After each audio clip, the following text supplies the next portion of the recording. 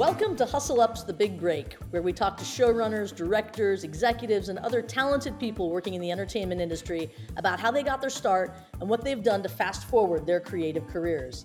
I'm H. Schuster, the founder and CEO of HUSSLUP. Today I'm chatting with Stephanie Noonan Drachkovitch, co-founder and co-CEO of Peabody, Emmy, Gracie, and GLAAD award-winning nonfiction company 44 Blue Productions, which is also a HUSSLUP partner. Join us for this episode of HUSSLUP's The Big Break. Stephanie Noonan Drachkovitch oversees 44 Blue's development team, and with co-CEO and co-founder Rasha Drachkovitch, who's also her husband, she executive produces multiple series, including Netflix Life After Death with Tyler Henry, Discovery Plus award-winning limited series Chance Transplant, and Oxygen's true crime franchise Real Murders of Orange County and Real Murders of Atlanta. Stephanie and Rasha have built 44 Blue's reputation for authentic storytelling, access-driven series, and A-list relationships, evident in series like Netflix breakout hit Jailbirds, Snap's award-winning Coming Out, produced in association with Khloe Grace Moretz, Night Watch, and First Responders Live, both produced with Dick Wolf, Emmy-nominated Wahlburgers, produced with Mark Wahlberg, GLAAD award-winning Strut, and ID's Twisted Sisters and Twisted Love, produced with Khloe Kardashian. She's also led the company's development for first-run syndication, including Emmy-nominated Family Court with Judge Penny. And her previous stints include SVP of Development for Warner Brothers Telepictures and Disney's Buena Vista TV, where Stephanie developed for primetime broadcast and syndication. Okay, so many great shows. Forget the podcast. I just want to go sit in front of my on-demand right now and watch a bunch of shows. Welcome, Stephanie Noonan Drachkovitch, and thank you so much for spending your time with us today. Thank you, H. I like a little applause. I love a little applause. Can you do that every day? Can I get a little button so that I can get all of that self validation during the day? Nothing wrong with a little applause to start our day off, right? The gym and then some applause. There you go. Exactly. Well, thank you for joining us. 44 Blue, I think, launched in 1984, right? When reality TV. Did it exist? I don't know. It existed in some form. I think the company started out doing Whacky World of Sports stuff, right? And then good research, H. Right? I mean, I'm going back in time. I was around in 1984. I have to admit it. Tell us a little bit, though, about how the company has evolved over the years since its founding, and how you guys kind of grew as the genres of unscripted and documentary grew. That's a great way of putting it, because that's kind of how I always think about it, is that we've had to evolve as the genres have evolved, because actually in 1984, when we launched, the word reality wasn't even really being used yet. At least not in relationship to TV, right? There you go. Exactly. It would be used like reality check in the old school way. Right. But when we launched, it was kind of the only places to do what we now call reality or unscripted or nonfiction were in first run syndication, in the talk show world, there was that world, kind of news and documentaries. And we launched with a syndicated sports show that actually, from what I hear, one can still find in the strangest of places like cruise ships and hotels in the Eastern Bloc. Rasha and I are actually in it in some of the skits. Wow. And I hope you guys are getting residuals from the Eastern Bloc and the cruise ships.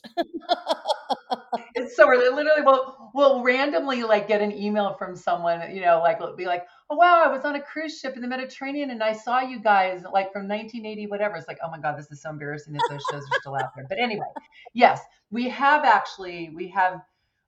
been fortunate enough to evolve, and as the genres have evolved and as the business has, the industry has expanded. When we started, we still remember when, this new network Discovery started, because we were their first co-production deal, where we did a show for them, and they were gee, how should we do this? How about we pay for it and you guys will split the back end 50-50? And Rasha and I were yeah, that sounds great. And we always try to reference that deal now with Discovery. Exactly. Doesn't work. Right. Exactly. And Rasha was cleaning out, doing his pandemic cleaning, all of us have done, right? The past 2 years, and cleaning out file boxes, and found a letter, old school letter, typewritten, from, I can't remember who it was from, but it was somebody introducing a new network called the History Channel. Wow. So that's how long we've been around. So yes, we have been really fortunate, I think, to be able to evolve as the genres have evolved, and hopefully continue to do so. We never want to stop evolving, and that's really a credit to our team, and just the, I don't know, the kind of, I think, finger on the pulse, and kind of commitment to passion, and wanting to tell those stories that make a difference. And so those stories hopefully will never go out of fashion. There will always be a place for those stories. Absolutely. So yeah, we have been able to do it. And you guys have had a lot of series that have run for many seasons, right? And so how True. important is it for an independent production company in particular, where when you guys were independent, when a lot of these series were quite successful? How important is it for an independent company to find that kind of juggernaut that goes for a lot of episodes? It is everything. It's everything, because it takes you almost, I would say, probably every single unscripted production company that exists today exists because of that first show, Yeah. that show that launched them, that got more than one season. And then suddenly they were like, oh, wow, we think we can do this. Okay, now what? And that platform, the sort of foundational shows, allow you to build an infrastructure and create a team. And then from that team, start to think of other ideas and other shows to build on, because I would say it's very rare for a company to be able to exist off of only one show, unless obviously, I mean, it's such a huge show and there's been so many seasons and there's so many seasons per year. But yeah, someone very wise years ago, I remember saying to me and Rasha, he was had been part of a production company himself, and at the time when we met him, the company had dissolved. But he said, you know what, we always admired you guys for, not only were you able to sell shows, you were able to get them picked up That's and key. stay in business with the networks that you sold to. And I'd never thought of it that way, really. The pickup part, absolutely, yes. You want to get to, it's hard enough to get to season one, then you got to work on getting to season two Yep. and beyond.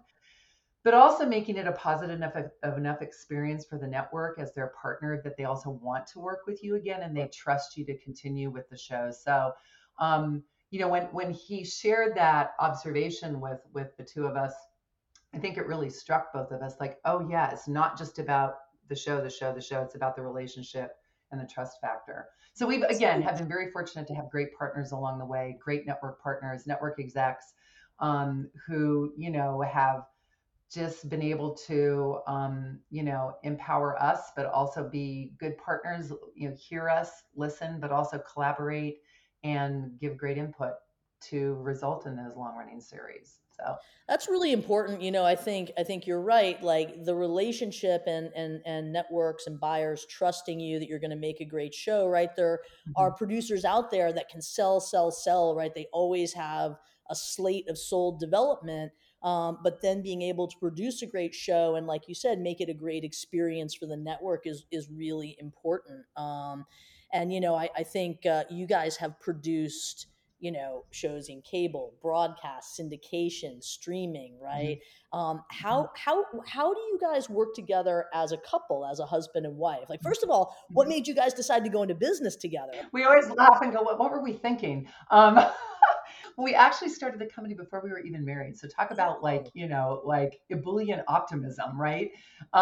It worked out. I think part of what's made it work, I mean, when we first started the company, it wasn't big enough to support both of us. So I stayed in, kind of, quote, the private sector, let's say. I brought home the corporate check. And so yeah, that's a big reason why I continued as a studio exec for a long time. I mean, I was a studio exec for nearly 15 years, yeah, between my stints at Disney and Group W, and then Disney again and Warner Brothers. So what was great is we looked at it as a partnership. Like, I would be the one who got that steady paycheck and the benefits. And, yeah. we had a young family at the time. So, we knew that there was sort of that, that security, although not that a studio job's secure, by the way, but I went through many, many bosses and many mergers. So, Yeah, yeah, it's not like that's the most secure world, but certainly it gave Rasha the opportunity to grow the company, and for us as a couple and a family to weather those ups and downs. yeah. But we're both very proud to say that 38 years in, we have had a show on the air every year for all 38 of That's those pretty years. At amazing. least one show, if not more. Where's my And if applause Rasha button were go? part of this, Where's my applause button? exactly. And if Rasha were here right now, he would also say, and we made payroll every Friday. Right. So the way that, I rejoined the company in 2003, and I had finished at Warner Brothers, and was kind of looking at like, okay, I'm going to go to another studio job or a network job, like, because that's what I've been doing. And but I wasn't really feeling it. I was feeling like, okay, I've kind of done this now. Yeah, I'd done 5 studio jobs in a row. And each of them was unique and amazing and all part of like, amazing experiences. And I learned from every single one of them. sure. But Rosh is the one who said, well, before you go off and just do another studio job, why don't you come back and take a look at what we've done with the place? Like come back, I'll give you an office, you can hang your hat. And it was the summer. And he said, use our office to just kind of decide what you want to do next, but maybe return to producing. And so I came back in 2003. And what we decided to do was, he already at that point had been running the company for, I don't know, 15 years or something. We were quite successful. He had multiple series on the air. He was, it was the beginning of the era where you brought in showrunners. Yep. So he was overseeing every single one of the shows and watching every cut, but we were starting to bring in people, senior level people to help with the shows as well, what's now become showrunner. But we thought like, okay, it's probably not going to work if we both EP everything. We don't really need to. And I had a certain lane of expertise and experience that was different from Rasha's. Yeah. So he's the one who suggested like, why don't you run with the world that you know? I'll keep running with the world that I know, that I've built the company up with. So the way that we look at it today, fast forward, we run the company together, but we each EP separate slates. Yeah. So that we're not bumping into each other. People hopefully aren't getting conflicting notes, like any partnership EPs, whether you're married or not, it could even be people who aren't, spouses or significant others, where it's like, oh, well, I got notes from so-and-so, but then, so-and-so's notes came in and they contradict. So we never have that. And he's really developed, such great relationships in some genres and verticals that really he's way better at. And that's his his superpower. And then I've done the same in other genres and verticals. So that's how we've done it. And then because I had been in development, we decided and again, when we were smaller, that my main role at the company would be to oversee development. Right. And so that's pretty much continued over the last couple of years, where even though we've brought in senior level people to run that team, it's still kind of that's like my responsibility in a sense, like, okay, I'm the one who kind of oversees that and makes sure that we're in good shape. And it allows Rasha to focus on a lot of the big ticket series that we're doing. So that's how we kind of divided it. That's great. So yeah. All right, now I have to ask you, of all the shows on Rasha's slate, what's been your favorite? What's been your favorite Rasha EP show? Oh my God. That's a hard one, but also an easy one in a sense. The first one that came to mind was Jailbirds on Netflix. Yep. Jailbirds, I just was blown away by. That was an amazing team that produced it. It really just took that type of storytelling to the next level. But I also just really love I love what Night Watch is and what it represents and the stories that it tells, and being able to capture those stories of heroes and first responders. But also I've got such admiration for the team that executes that show and goes into the field to do it. Right. So probably those two would be first, top of mind. And then Wahlburgers. I mean, please, he got to have the time of his life doing Wahlburgers. But yeah, I think everybody had the time of their life doing Wahlburgers. So, Yeah. Lily used to always tell me about her fun times visiting set. That was like, I think, her favorite show to visit. So Exactly.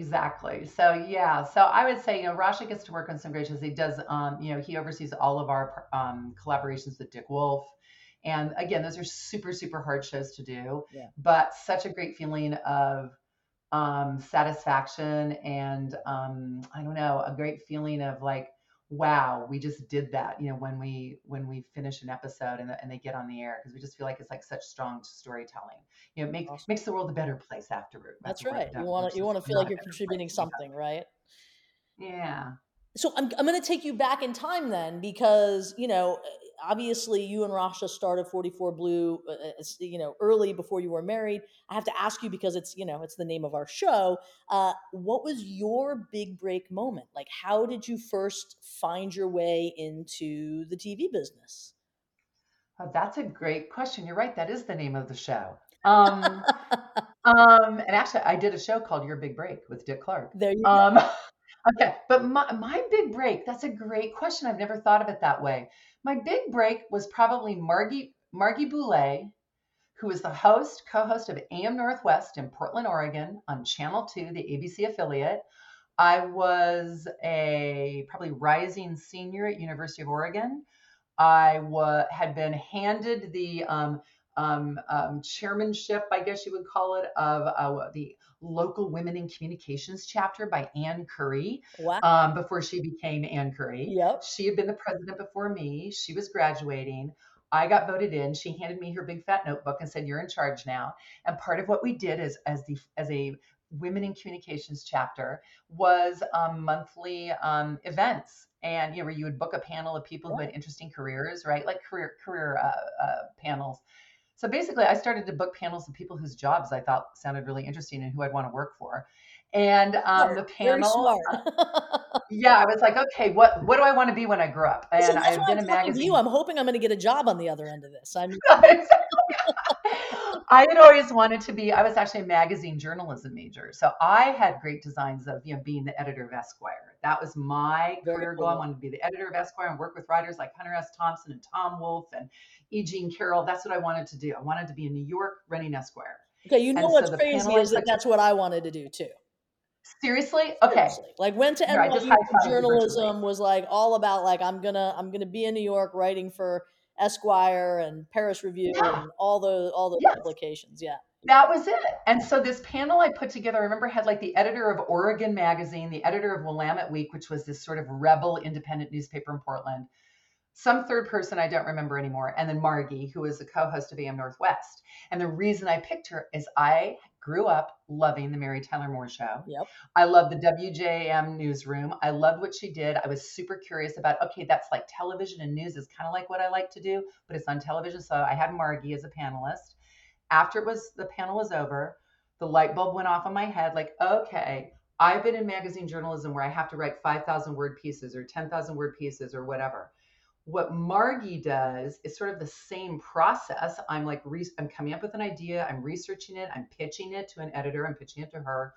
I have to figure out how to tell the story, but I'm not sitting down and writing 5,000 words. Instead, I'm giving her the research and she's presenting it on live television. Right. So I asked her if I could be an intern. She said, "We've never had an intern before, so you'll be our first." And I became an intern. And from there, I got my first job offer. And so that's why I'd have to say she gave me my first big break. Wow. And was the job offer working for her, like in a paid? It was, That's yes. so So cool. what happened was to be a production assistant on AM Northwest in Portland, Oregon. And the head of the station at the time was Chuck Gingold, who went on to run, oh God, what did he run for Discovery? I think he ran TLC or something in the early years. Yeah. But Chuck brought me in, said, "I have a job to offer you." And it was this thing that they used to say back then that I think was taken from the creator of Evening Magazine. He used to say this: "Right now, there's a 747 circling Portland, Oregon, filled with people who would do this job for free. Do you want the job?" And they're thinking like that's what's gonna, but that worked back then. Real And motivational words, right? yes, I'll do it for free. And I turned him down at first because I was like, nope, I want to, because I still was a quarter away from graduation. I wanted to work in magazines. And I was like, nope, I don't want to work in television. It's so superficial. It's been fun, but I want to go back to New York in the magazine world. And he's like, "Are you sure you're going to turn down a job in television?" And all my friends were the same. I'm like, "Steph, you're going to turn down a job in television, a job of any kind, really." And so I ended up taking it at $750 a month. Woo! Yeah. So Margie and Chuck really were the ones that got me into Channel 2, and then and then I went and continued on a local television at a couple different stations from there. That's really interesting, right? Because I think so many times you hear a story of how somebody broke in, and there's so much serendipity in it, right? Like I was waiting tables at Craig's, and Steven Spielberg happened to walk into my section, and I handed him my script, and woo, and I think like then the flip side of that is all of the hard work and the strategizing and the networking that goes into like getting yourself to an opportunity, right? Which it sounds like so much of Good what you're point. saying is that you really tried to pull levers to make sure that you were meeting the right people and then able to generate those opportunities saying, hey, I'll Yeah. intern for you, or hey, I'll do this, right? I'll take the 750 a month, right? Yeah. And that's really interesting. I'm curious, what was it like being a woman? You mentioned Mary Tyler Moore, right? My daughter, my senior in high school, we just introduced her to the Mary Tyler Moore show, and she's loving it. It's really interesting. We're watching it. I haven't watched it in years, and it really holds up. Actually, it's remarkable. Does it? Yeah, it's really interesting. I'm curious, like, what was it like being a woman breaking into local TV when you were doing it? Oh, wow. Well, interesting. The morning show world, what I learned, because I was on AM Northwest in Portland, Oregon, then I went to AM Philadelphia at WPVI in Philadelphia, and then I went across the street to what became the Jane Whitney show at WCAU. So I worked, oh, and then I went back to Cron in San Francisco to what at the time was, what was it called? Thank God it's for TGI4 and then Bay City Limits. Which, of course, Interestingly four enough, is also the network, the channel number, TJ, right? So yeah, exactly. It was a Channel 4. So I did local daytime live talk in 4 different markets. Women, I think there were a lot of women. I had a lot of women role models. My very first executive producer in Portland, Oregon was Lynn Bowler, a mother of two. yeah. The associate producer was a woman. The entire staff actually was female, except for the director. In Philadelphia, all female staff. In my second show in Philadelphia, all female staff, and in San Francisco, we had some men, but again, I was running the show as an EP. So it was interesting. In that world, I didn't feel any like, oh, this is natural. Of course, I should be running a show. I was Right. an executive producer by the time I was 24 at WCAU in Philly. However, I do remember being in bigger meetings at the stations, and in the case of CAU, we were CBS owned and operated stations. I remember being in CBS meetings where I was one of the only women, Yeah. and so I had 2 strikes against me. I had been female in youth Right. because there was a little bit of, well, number one, you're a woman, and number two, you're so young. Right. Really, we're going to listen to you? And it's like, hello, I'm running your daytime show. Yeah, you should listen to me. But in the larger context, it was often difficult. It's funny now. I Age never really, tends to swing the other way, right? We favor the youth, yeah, or. yeah. I mean, exactly. But it was interesting, especially with the decisions that you have to make with live daily television. You are making decisions that could put a station's license at risk at any moment, especially when you're doing. The first 3 shows I did were all light kind of morning daytime talk, but the Jane Whitney show is issue oriented, kind of a local Donahue. Yeah, And so we did some pretty edgy things. that's interesting. But I would say, my next big break was entering the entertainment industry in Los Angeles. And that was really Bruno Cohen at Buena Vista Television at the time. Bruno hired me when he was building his team at Buena Vista.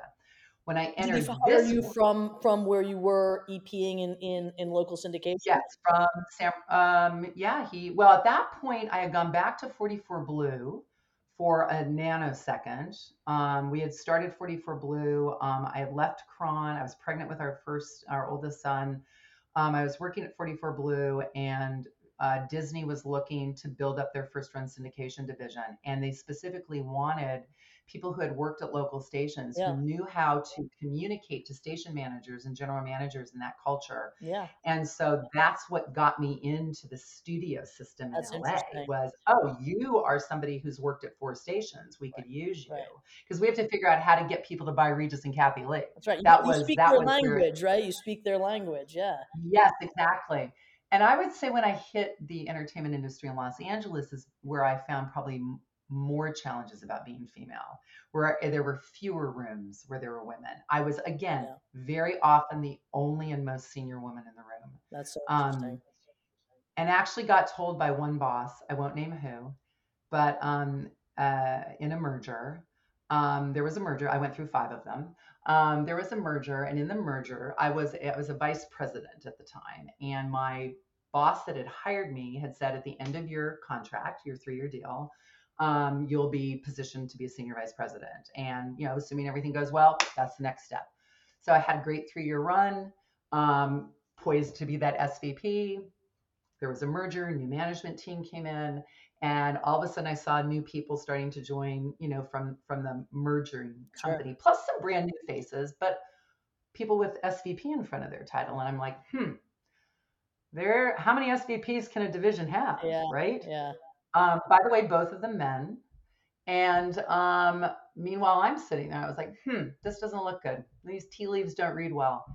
And I went to them and said, so, they wanted me to sign again to re-up. And I was like, great. Absolutely. I'm really excited about the new structure and the new, horizons ahead. But, I want to be moved up to SVP. And I got told that because you are a mother, we cannot promote you because we need 100% or 110% of your attention, and as a mother, there's no way you could be giving that, so we won't be able to promote you. And I was stunned. I literally sat there going, I can't believe someone's saying this to me in, I won't say which year, but I was It wasn't the stunned. And 1800s, let's put it that way. there you go, right? And at the time, the only thing I had the presence of mind to say was, um, they say actions speak louder than words, but in this case, your words are saying everything to me. Yeah. And I know that these things get said behind closed doors, but I am stunned that you're saying it out loud to me. But I'm actually glad because now I know Where you um, stand. Yeah. how you really feel. Yeah. And so thank you, but no thank you. Yeah. So yeah, there's definitely been some female stuff, but I just go like, I'm not going to let it get to me. I'm going to power through it. My work speaks for itself. Yeah, that's right. I always look at it as like, it worked out and I'm where I am and happy to be where I am. And That's right. all of this experiences made me stronger, hopefully, and hopefully wiser. And, you just you have to have resilience, I think, That's right. to power through. So resilience is an important quality. How do you think things have changed for women in particularly in unscripted and reality? Like, how do you think things, especially, in this moment we're in where, Me Too has happened and some other things have happened? Like, what do Mhm. you think is sort of, what do you think the issues are today for women who are in this business? They've obviously changed somewhat, but, some things have probably remained more the same than they should. I don't know. It's a great question. It's funny. I'm not in the studio system anymore, so I'm not part of that ecosystem anymore. But I think things have definitely gotten better. I think unscripted is always seems to have always offered quite a bit of opportunity to women. There's a lot of female showrunners. I think if you laid unscripted against the traditional statistics of scripted and film, and oh my gosh, only X% are done by women or show run by women, I've always maintained that unscripted, I think, has a healthier percentage of women in roles of authority and power and influence at the table. Yeah. It's just been a path that I think has opened more doors. I think what I still love to see is more women pitching original content and running companies, Yeah. as opposed to being work for hire showrunners. I think women we typically are really good at going, oh, I'd like to be interviewed for that position, but not all women feel confident to like take the leap out on their own, to Yeah. like start something on their own and do something. I mean, by the way, what you've done, it is hard and it is daunting, um, For sure. and it requires you know, so much. I mean, you're working without a net That's when right. you That's launch a right. company or, try to pitch your own content and because you still have to put food on the table. You know what I mean? You still have to pay your bills. So you have to have that balance Yeah. for you to become an entrepreneur and have like the paycheck coming in to allow you to play the entrepreneur game over here until it takes off. Yep. But I think it's gotten better. I think when you look across our industry and see the number of women who are in positions of influence across the networks, the buyers, the streamers, and production companies, it is really impressive. Now I think it's about bringing more people to the table, more people of color, people from underrepresented communities, people who traditionally haven't had those roles, so that we get even more even more diversity of voices around the table, creating and making things. So I think it's gotten better. You guys are very committed to that, right? So I know you and I have talked about the ways in which you guys try to source diverse teams and diverse talent. Tell us a little bit about that, about how you guys have tried to implement some things to make that commitment. Well, I think Rasha and I noticed, over the years, what tends to happen in our industry is, you launch a show, great, now you're staffing, you interview showrunners, you find the best showrunner, like, great, we're excited, you bring the showrunner in, and then there's a dynamic that happens where a showrunner will often go like, great, I'm going to bring my team. Yeah. But whenever we did a show that was hosted by or led by or was about people of color, we always went to great lengths to make sure that our staff and our crew looked like and reflected the people whose stories we were telling. Yeah. But we were like, well, why do we only do that when it's a show like that? We should be doing that across every show, not just the shows that, let's say, are about a community or a group of people or a particular person who's of color. So back in like 2018 or 19 is when we really started to go like, okay, what do we need to be more deliberate about this. We need to take the great experiences we're having when we're doing shows like the TD Jake show, where we have this amazing diverse staff. We need to take that experience into our other shows. Yeah. And so we did our very first diversity and inclusion workshop for the company with a focus on unconscious bias. We did it with Latasha Gillespie, who's the head of global, Latasha from Amazon. Yeah. And she did it. She was a guest speaker. She put together the most amazing program for us. And it was eye-opening. And it really she gave us a lot of tools and resources and just kind of new ways of thinking how we staff. Then about that same time, I think it was the same year, Rasha and I got a call from John Murray and Chris Abrego. They had a vision for launching an internship program through the TV Academy focused on unscripted, but for those young people whose parents did not have the resources to send them to Emerson, to Syracuse, to BU, to NYU. Instead, and to support them as they worked for no money, right? Exactly. And so the vision that John and Chris had was to start here in LA in our backyard and create a pipeline program for young people who were going to the community colleges, the Cal States, who were kind of sleeping in their own beds at night. They weren't in a dorm situation across the country. They maybe had to work during the day. Those were the young people in our very backyard who weren't getting opportunities to get into our business. So they approached Rasha and me, asked if we were interested in coming on board as founding donors to the foundation, the foundation's program. So we did. We were like, oh my God, we're actually looking for an opportunity like this. We were in the middle of trying to figure out our own way of doing it. And this was just like, oh, this is great. Partner with the Academy? Yeah. Yes. Where do we sign? So we joined, and then Jim Berger came on board. And then I think last year, Randy and Fenton, I think, came on board from World of Wonder as well. And so that internship program has really helped create a brand new pipeline program at 44 Blue, where each summer we get an intern through that program from an underrepresented community. And we now in turn have created 2 programs within our company for them to continue on with us after the internship. That's great. One is a apprenticeship program in post, inspired by Ricardo Handy's program. He, started his program at the AE level. Right. Ours is at the post PA level. And then we started, we really just embellished our production assistant program that Mark Hamaguchi runs. So Mark runs the PA program, Gina Beckinsale runs the post program. And we now offer our Academy interns an opportunity to continue for another 8 to 12 weeks if they'd like to, only if they'd like to, in either one of those programs. So that's really helped. And then using the wide range of resources that have now surfaced from, Ricardo's program, your, HUSSLUP, the Array, Ava DuVernay's Array program, just all of them. And we now tell our showrunners, when they come on board, that our goal, we're part of, when Snap, right before they shuttered their originals, Snap launched an initiative to be 50% behind the camera and in front of the camera, people from underrepresented communities. We signed on with that pledge. That's 44 Blue's goal, Yeah. is that every staff is at least 50% of people from underrepresented communities, with a particular emphasis right now on women and people of color.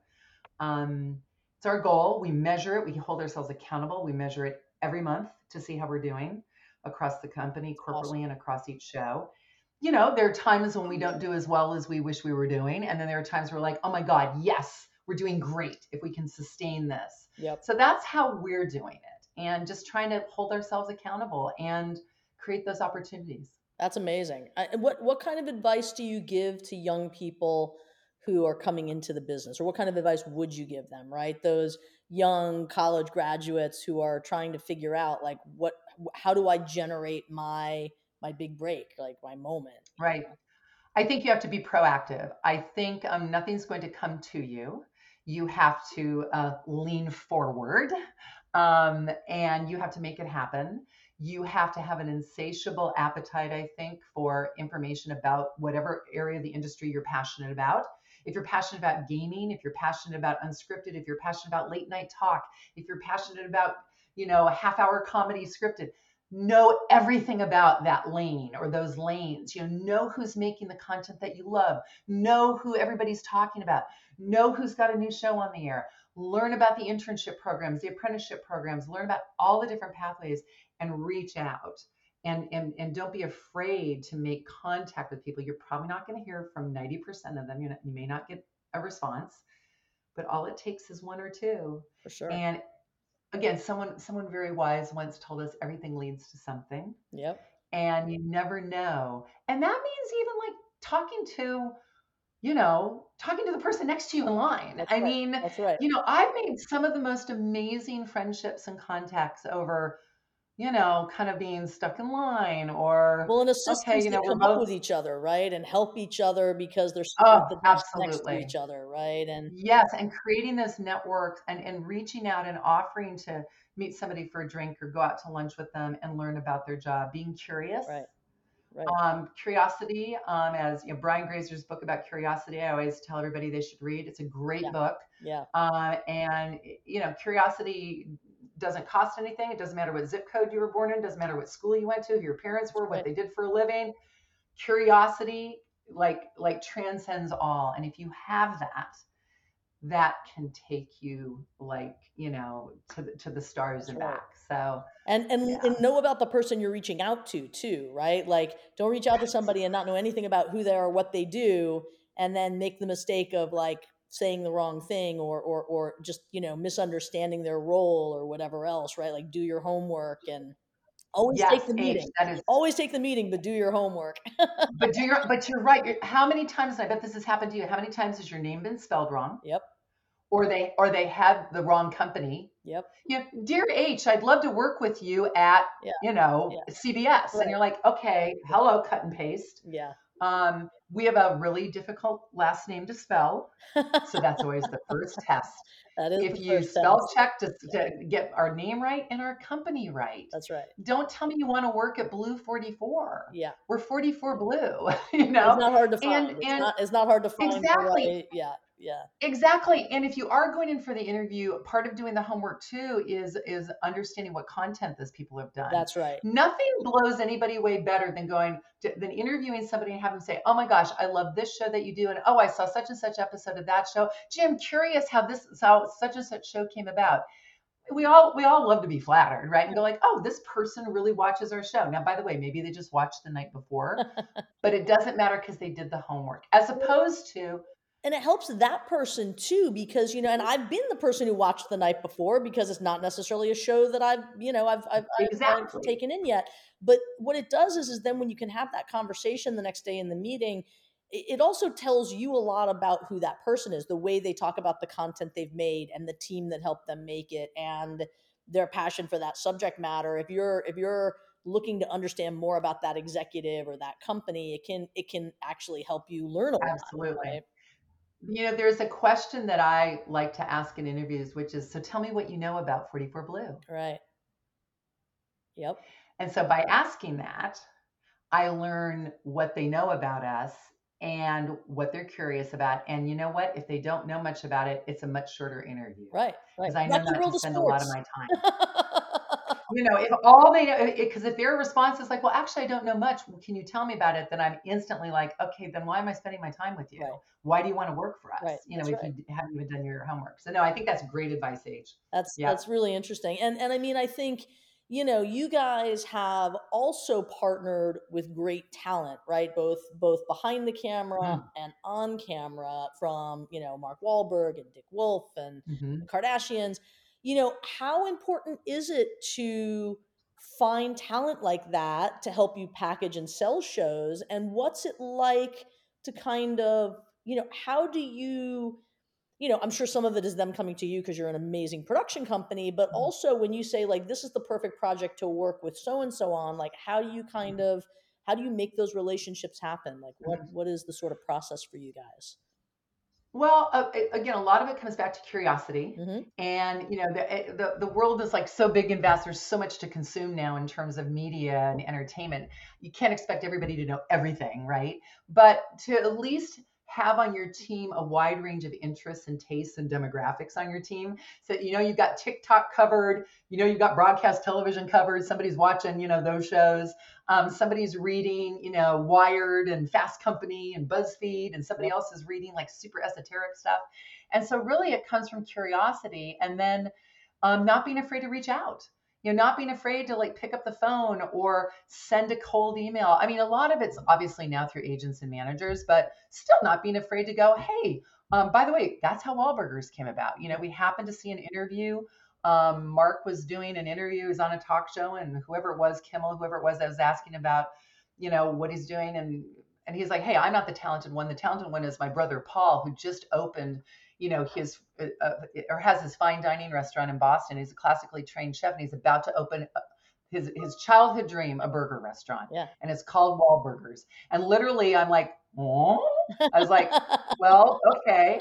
Obviously, they have a sense of humor about themselves because they're calling it Wahlburgers. I wonder if there's a family doc in that. And so that led us to pick up the phone to Amir Shakalili at WME and say, hey, do you know by any chance who reps Mark Wahlberg? And he's like, yeah, it's us. I was like, oh, okay. Yeah. Do you think they'd want to do a family doc? And Amir was like, who knows? Let me walk down the hall and find out. And that led to, Ari and Ari getting Mark, and Mark saying, well, who's 44 Blue? Oh my God, Lockup. I love Lockup.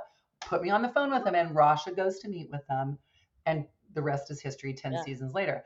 So it's like being not afraid, but to your point, being prepared. Right. You have to be prepared, because if you are going to approach Chloe Grace Moretz or Whoopi Goldberg or any number of our partners, Adam Scott or Mary J. Blige, you have to have done your homework and know why you're going to them. Let's say if you're approaching them, why you think this is a good fit for them. Right. Because you've done your homework. It's not just like, oh, gee, Mary J, we'd always love to be in business with you. How about this show? It's like, oh no, we actually know you have an interest in this. Is how the partnership with Khloe Kardashian came about. We were, true crime was starting to take off again. We were developing in that lane. One of our awesome development executives at the time, Melanie Bowman, shout out to Melanie. Melanie had this title in her head and this concept in her head. She had been following Khloe. She was, one of her gazillion followers on social. Saw that Khloe used to post about true crime shows. She used to watch those ID shows, and she'd post about them. And Melanie came down the hall and said, I have an idea. Let's put Twisted Sisters with Khloe Kardashian. Do you think she'd ever want to produce? And I was like, I don't know. Let's find out. Yeah. So calling out to Lance Klein, Amir and Lance, has Khloe ever produced? Would she want to produce? This is in true crime. We have an idea that we think could fit. The next thing you know, we're on the phone with her. We're pitching her the idea. And she's like, I'm in. She ended up pitching it back to us practically. That's how well she knows the genre. That's amazing. When But you have a again, celebrity partner that actually brings expertise and ideas and makes the project better, that's like the dream, right? oh, it's the best. Chloe Grace Moretz came in for a general meeting with her mom and brother, with Terry and Trevor. We were talking about, they were interested in exploring the unscripted space. They'd already developed a couple things in the genre. we were, kind of trading ideas back and forth. We'd done our research on her and her family and knew about, knew what we knew about them. And she started to share the story about how, when her big brother Trevor came out, this is how the impact on the family.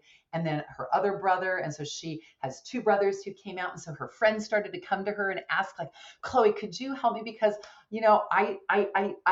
I haven't come out yet to my grandmother, or, Right. I'm not sure how my brother is going to take it. And your family is just so amazing and has really figured this out. Can you help me? And so we were like, we have a show that we came up with in 2014 called Coming Out.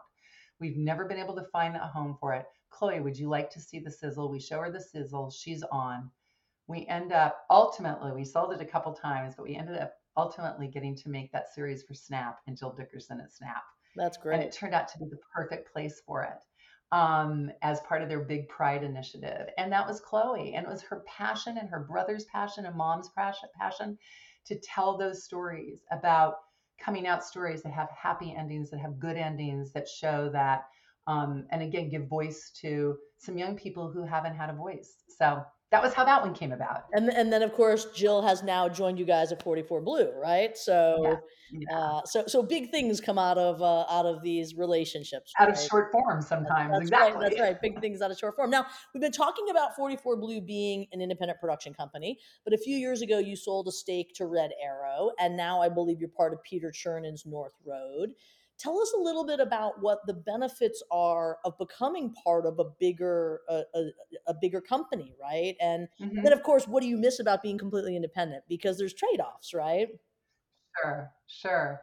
No, it's been really a wonderful experience. I mean, the Red Arrow, being able to join the Red Arrow company back in 2016 was, transformational. They were an amazing company. Jan Frauman, James Baker, Michael Schmidt, that whole group were just real creative visionaries. And Jan's vision for that group was a really exciting vision. We each kind of had our superpowers. Nobody really bumped into each other amongst Right. the US You don't have companies. to compete And with what was each other. also You can great. compete with what's out there, right? Exactly. Yeah. And we could also collaborate. So we had some great collaborations with, sister companies in the UK. Gosh, I'm trying to think of where else. Mainly UK, Scandinavia. We collaborated with. So that was really a very, positive and, I don't know, just kind of empowering chapter. And then, with Chernin, I think it's even more exciting now because he's stateside and is just himself such a legend and visionary. Right. Has such great optimism about the business, about the industry. I think has a really exciting vision for the group, for the North Road Company. You'll have to do a separate interview with him or one of his folks to Yeah. hear about that. But, we just feel like we're in really great company with Kinetic, with, Left Right, Half Yard, Dorsey, and then Connor Shell's Words and Pictures, and obviously the original Chernin Entertainment, which is now under North Road. So it definitely, what's great is you just get, you get like a 1 + 1 = 3. Yeah. When you get to be part of a group like this, um, big thinking, kind of a push to think bigger. Yeah. And that's exciting because I think sometimes when you do run your own company, you can have big visions and grand designs, but then you also get easily not distracted, but focused on the day to day. Sure. And so sometimes you're so focused on the day to day and getting renewals on these series and getting the next one sold that you sometimes don't get to spend time on some of those Right. bigger moonshot ideas. That's right. I Somebody's think got to what's bring the exciting water to about set. Go, go, go. exactly, exactly. And I think what's exciting about Peter and his vision is he's really pushing each of us to think really big and very entrepreneurially and very, it's just an exciting time. So yeah, we're super stoked to be part of it. I mean, it's interesting, right? Like one of the reasons I chose to launch my independent production company with all three was you just get the benefit of a lot of resources, right? You get sort of that global structure in terms of Yeah, rights and IP, and then you get that infrastructure of business affairs and legal and some of those other things that at a larger company will be in theory more robust and hopefully more cost effective than when you're trying to right. build it all from scratch. And I think the trade off, of course, is that then you are part of a strategy that's being set by a larger entity and so forth. And I'm curious, like, was there a lot of sort of collaboration as you guys joined North Road around how you were plotting out your 1-year vision, midterm Mhm. vision, 5-year vision, all Yeah. of that. Well, I think what's great, Red Arrow is this way, and Peter it has been the same as they both have said to us, it's like we're acquiring you because of what you guys do, and That's great. you're already really great at what you do. We don't want to mess with your day-to-day business Yeah. because that's why we acquired you, is that you guys are good at it, Yeah. and you have your vision. So really, it's been more about how do we plus it. That's great. And I'd say, like, what are the negatives? Yeah, a negative might be that, I mean, that's just like, I can't think of, we've never had our hands tied about something that we've wanted to do Yeah. by either by Red Arrow, and certainly so far not by North Road. It's really more pushing us to think bigger. I think, when you are totally independent and on your own, yes, it comes with that, like, oh, I'm independent, I can do whatever I want. What we've loved about being part of Red Arrow, and what we're looking forward to with North Road, are those additional resources, the extra sort of thought capital, Yeah. the thinking, that extra brain that is like, oh my God, I never thought of that. Right. That's a brilliant way of thinking of whatever the situation is. Also, the access to international intel and formats and those relationships. I think That's those are right. really important, that are much harder to do when you're an independent, For a sure. sole independent. Even with Much a harder. great agent, it's much harder, right? Yeah. No, it is. It's much harder. So I have to say, there hasn't been, when you work with a bigger entity, yeah, you're doing more, the financial reporting, all that stuff. You have to like change your accounting stuff and all that, but that's more back of the house stuff. Certainly, front of the house, it's been definitely a positive. I had to learn how So to read an Excel spreadsheet. That was not easy. What does this I column never knew do? about the right. I never know, like, you disable the macros or enable the Right, macros. That little right. thing that always comes up. I'm not an Excel girl. I have no idea. I was always like, I don't know what to do with that. Yeah, Yeah. yeah, exactly, exactly.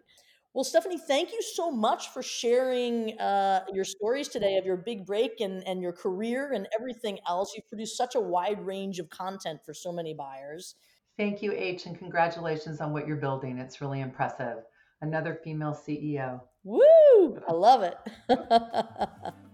That's it for this episode of Hustle Up's The Big Break. Please join us for future episodes featuring production company CEOs, producers, writers, and more. Our theme music for this episode was composed by Hustle Up member Louis Robert King, and we'll be featuring different themes from other Hustle Up composers in future episodes. If you like what you hear, please let us know, and thank you so much for listening.